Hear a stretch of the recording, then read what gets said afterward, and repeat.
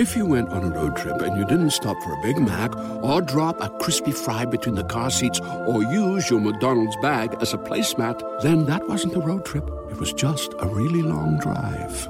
Ba-da-ba-ba-ba. At participating McDonald's. Tonight, a conversation with hip-hop pioneer Fab Five Freddy. Young black and Latin kids with a hat on, to the side, sneakers on, standing in the b-boy pose were always depicted negatively as criminals in the press. And that's not who we were. So I wanted to change that narrative and get people to look at what we were doing in a better light. Fab Five Freddy coming up right now.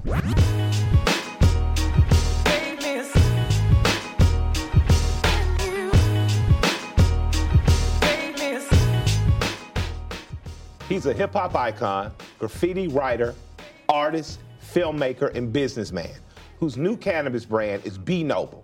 Fab Five Freddy, welcome to Love and Respect, OG. What up, baby? Man. Good to be here with you, man. This is a big one. I feel like this is what I've been training my whole life to do. Stop it. So you and my mother were born in the same year. Wow. And you guys were a very interesting generation in that you grew up with a culmination of a lot of different arts and music. So you grew up with blues and gospel and funk and jazz. You grew up around this amalgamation of just like dope stuff. And then at some point in your era, about 50 years ago, kids decide and create another art form of music called hip hop. And hip hop is encompassed in a bigger art, as I understand it. It has b-boying, which is what people will call breakdancing. Right. It has graffiti writing or graffiti art, or what people would see on trains and later in galleries, thanks to you. Has the DJ, you know, who was putting the parties on the jam. And then at the bottom of the list was the MC, the guys who would get on the mic. But somehow that got inverted and rappers took the tip of the spear in the forefront. Sure did. You have been an amazing ambassador to the artistic world in New York and beyond, in jazz, in visual arts, in writing, meaning graffiti writing out in public. And you help put rap on a different level. Why? You know, why didn't you stick with disco? Or no, why didn't you? Oh man, I'm so glad you said disco, because disco was something that before there was rap, hip hop, that whole movement in the streets, there were these, they were disco DJs. Yes. And so they were the mobile sound systems. This went back into the 60s. I was a little boy. I wasn't on the scene, but I was aware of it. And as we got into the 70s, the disco thing, black and Latin DJs, mobile sound systems, that was the thing. No mixing, no cutting, no scratching, just playing the hottest records and the records never stopping. Because that was the biggest amazing thing, because prior to that, you put that stack of 45s on the record and put that thing, all heads know, and them records would drop down, it'd be a minute or so pause, and then the next record would play, and that's how you rock. So that was a big innovation that disco DJs pioneered. That was the inspiration that gave birth to hip hop. That's what Kool Herc wanted to be, because these guys were legendary in the streets of New York. But also, this inspired a massive commercialization of disco, the disco remix record, and eventually a lot of bad music was made under the disco banner.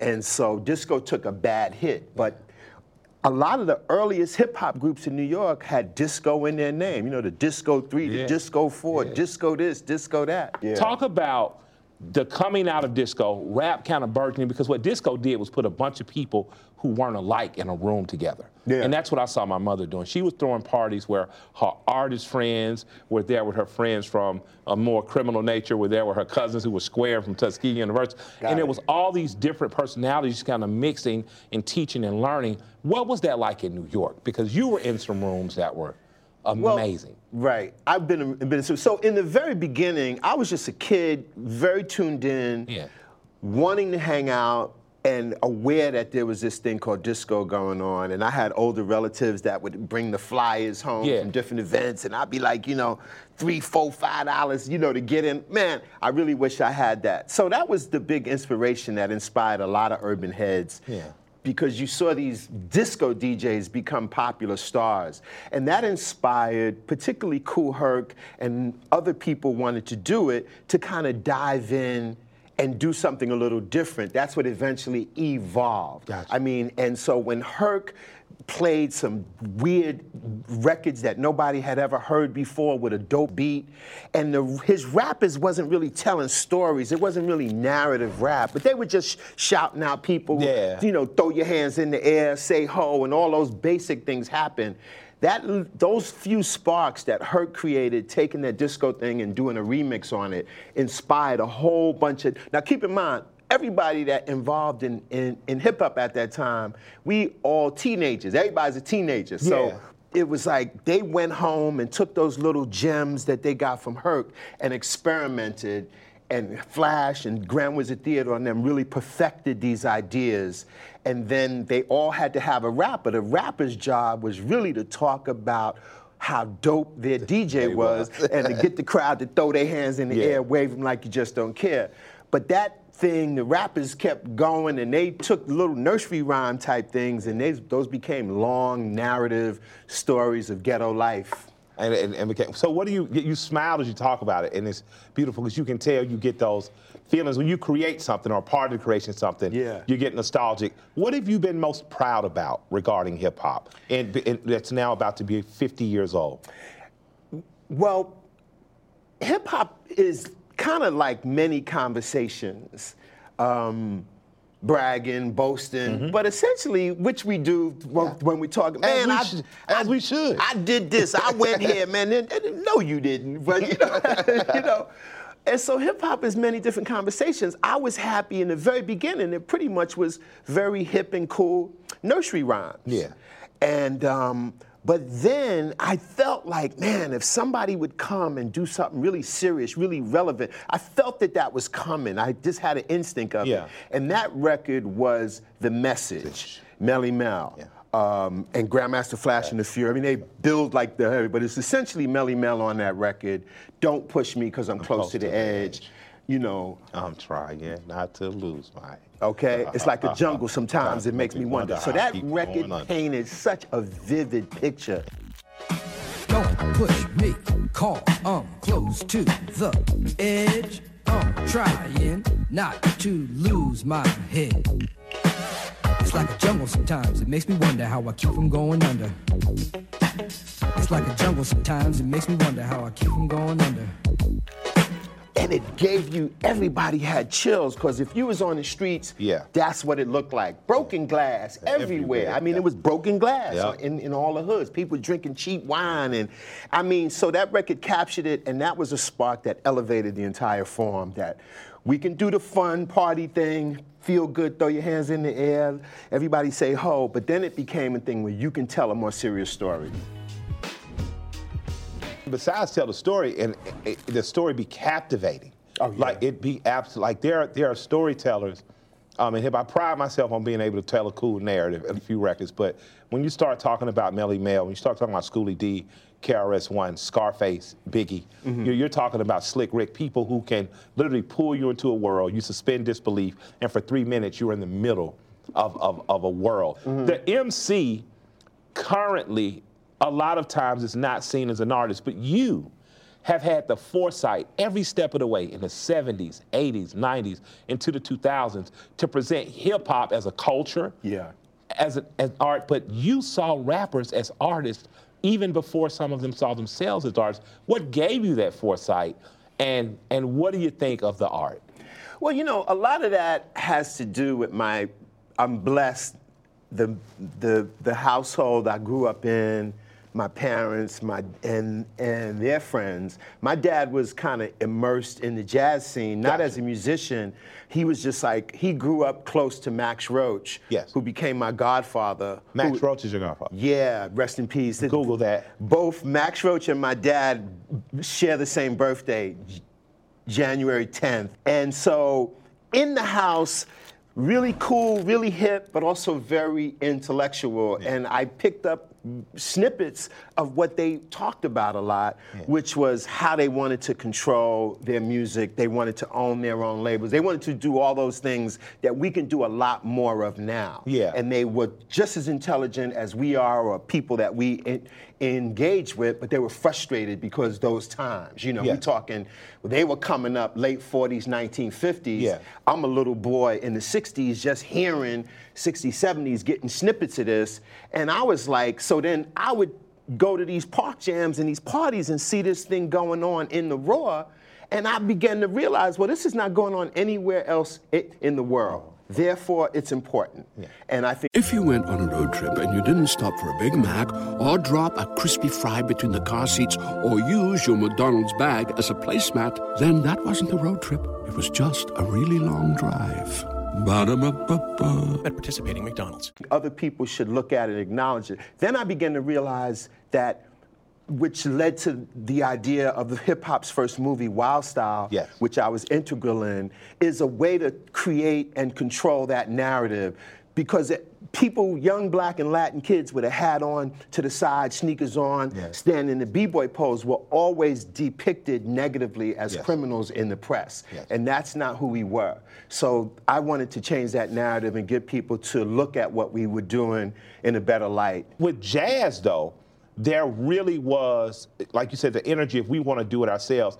But there was a point of style. You had to have your own style. No question. A discipline of making sure that you were respected on a certain level in terms of discipline. And is that jazz's legacy in hip hop? Because it did give that. If you look at artists like Tribe, if you look at the Jungle Brothers, if you look at Outkast who were influenced by Tribe, there really was a jazz players like focus on perfecting your own style and discipline. That's great that you say that. And I even think now certain artists have a jazz-like vibe to me. Even Nas, who's, his father, Olu Dara, is a sax player. Yes, yes. If you saw the documentary, his father put the right books in front of him about our real history. Plus Nas, had those rhythms and that flavor and that street life, and he synthesized it all into these amazing songs and lyrics that he does. I mean, once again, a big influence on me was what these jazz guys and my dad's friends were able to do and other things that they were not able to do. And I was able to figure out a way to move and find an audience that was receptive. So that was the critical thing I did. And the receptive audience that I sought out and then really made serious connections with was the new wave punk rock audience in the downtown art scene. Yes. So making graffiti, which I did as a kid, but then I wanted to figure out, when I looked at what pop art was, I was like, wait a minute, we're inspired by cartoons and comic books the same way Roy Lichtenstein and Andy Warhol are. Yes. Wow. And we followed that. It's almost like we organically followed that. So I felt like if I can get in front of an audience and have these conversations, somebody would listen, and that was these people on the punk rock and new wave scene, and that led me to connect with Blondie. Yes. And it hipped them to what was going on, and then they made a song called Rapture. Yep. Shouted me out, and that became the first rap record to go #1. I don't call it hip hop, but it definitely was a nice dose of Debbie Harry rapping.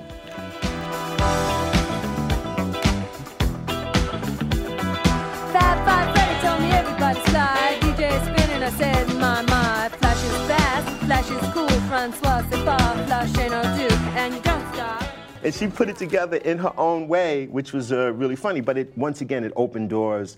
And that's when I connected with my running partner back then, Jean-Michel Basquiat. Yes. Because he's on that scene trying to figure out how to get in as well. And we both the same age, coming out of different parts of Brooklyn. Yes. And he saw what I saw, like these people are receptive and open. What was amazing about his style, because now we're talking visual art for people who don't know. When you, of course, music with Blondie and Deborah Harry. Yeah. But when you're talking about Warhol, when you're talking about Basquiat, you don't know of them, you knew them. What was knowing Basquiat like? Because he used not only traditional, what you would think was painting methods, right? He really went folk and street. Like his art could be comparable to any folk art with a splash of street art right on top of it. And it was unafraid and it was unapologetic. And it was more punk rock than punk rock. It was hip hop before we even knew what hip hop art was going to be. And still to this day, my 14-year-old daughter, you know, she likes the purses that Coach uses with his art. Wow. She likes, so his work is as timeless as Van Gogh or anyone else. What was he like? What was you guys' friendship like? Just I care. Cool, homies, buddies. In the very beginning, like we were sneaking on the train, we'd get meals and share the food because we both had no money. Because artists be poor. We was poor. We was trying to figure it out. We was trying to get into the clubs for free because we didn't have any money. Yeah. Once we got in, get some drink tickets from the promoters and stuff. A lot of times we show up at places, they look at these two young black kids. But then people that knew was like, wait a minute, do you know like who that is? And we were still coming up. So we were just good buddies, having fun, laughing a lot, chasing girls, just all the stuff that young dudes do. But we were focused on trying to be artists. And that downtown scene in New York was a fertile ground, open-minded people that gave us a shot. This place is, I often tell people, the Harlem Renaissance if it wasn't a finite amount of time, if it was ongoing, if it was in perpetuity. Do you see Atlanta in that way? Oh, without question. Come on. You know, the great migration from the South to the North to New York, Chicago, et cetera, which was the most massive migration, the incredible book, The Warmth of Other Suns, details that. And there's been a reverse now. Yeah. Where so many of those black folks that are just tired of those prices and want to get back and have a little more room to breathe and come back to Atlanta and other southern states, which has been a pretty amazing thing. And so, you know, I first came down here covering Outkast back when I was hosting Your MTV Raps. I went into the dungeon to interview Outkast, and the other guys hanging around who were on the show, that was Goody Mob. I was like, wait, that's so-and-so and this one and that one. So I felt that energy, saw that vibe, but there is something unique and special about Atlanta. There really is. Without question, which is why it is a mecca in the South. I saw you be on scenes, right? This tall, skinny kid, glasses, always had the fedora. It was very jazz musician-like, meets, you know, the streets, because it was, you know, running them was like that. But you were always next to whoever the coolest person was, but they were looking at you as though, I'm with Freddy. So when I see you on the scene with Warhol, when I see you with Basquiat, when I see you with Deborah and Blondie, you let me know that I belonged everywhere I wanted to be. That's right, that's right. Right? Not everywhere I was accepted, everywhere I wanted to be.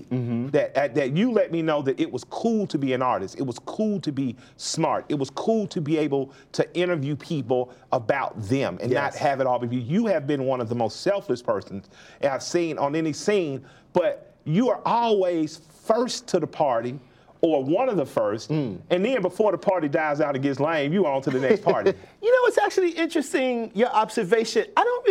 It's not so matter of fact that it's a scene as such.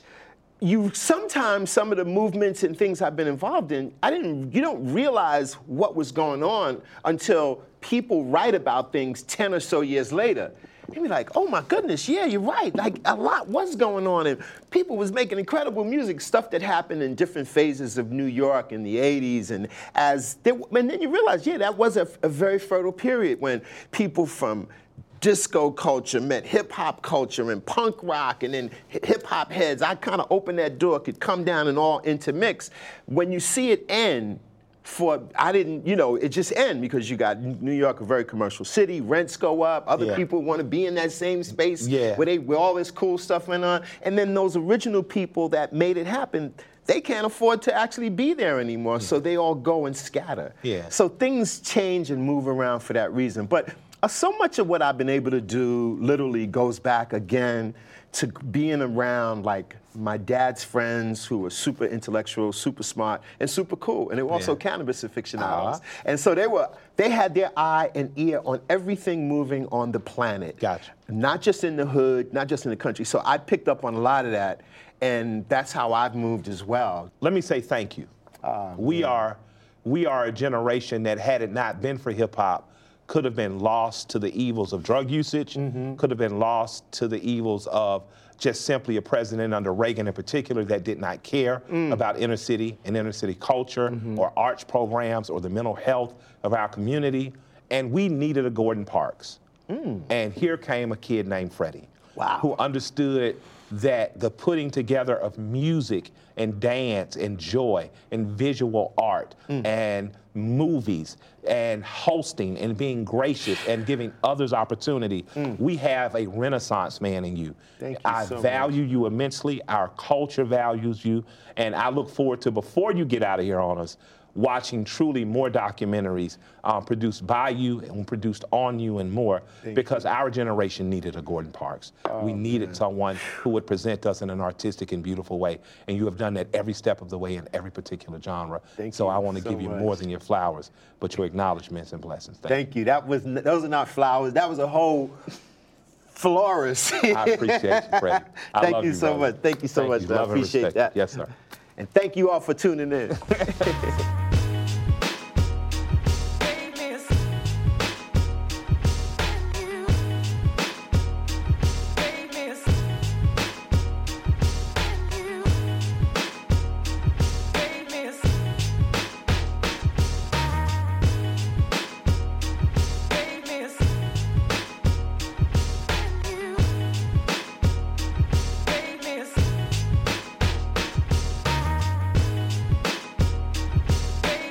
If you went on a road trip and you didn't stop for a Big Mac or drop a crispy fry between the car seats or use your McDonald's bag as a placemat, then that wasn't a road trip. It was just a really long drive.